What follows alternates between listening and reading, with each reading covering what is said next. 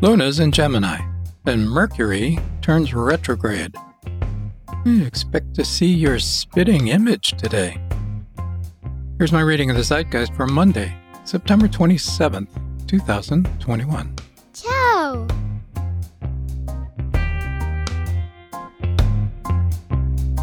Libra Mercury, in his/her square to Capricorn Pluto and trine to Aquarian Jupiter, turns retrograde until October 18th at 6:10 a.m. Greenwich Mean Time. Well, looks like these next 3 weeks will be a great time for selfies. More importantly, this Mercury augurs well for seeing yourself in a new light and capturing that vision in some creative medium.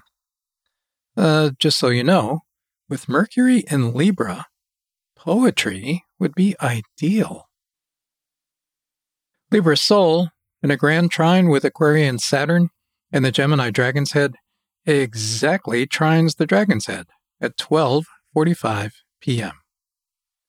Well, another important way to see yourself is in art. In other words, find aspects of yourself in paintings, drawings, sculpture, and photographs. No, not family photos or snapshots. You already know yourself there.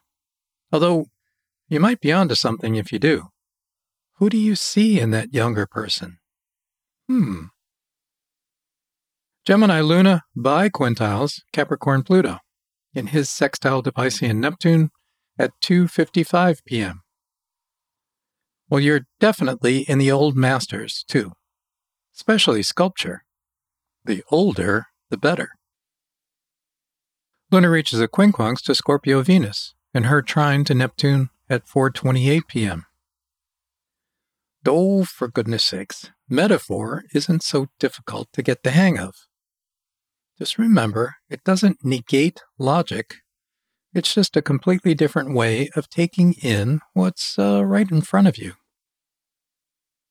Libra Mars in his trine to Saturn exactly bi-quintiles Taurian Uranus at 4:36 p.m.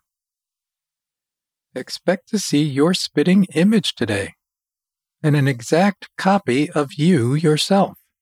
If not in the flesh, then certainly in the language of metaphor. Luna squares Neptune at 9:11 p.m.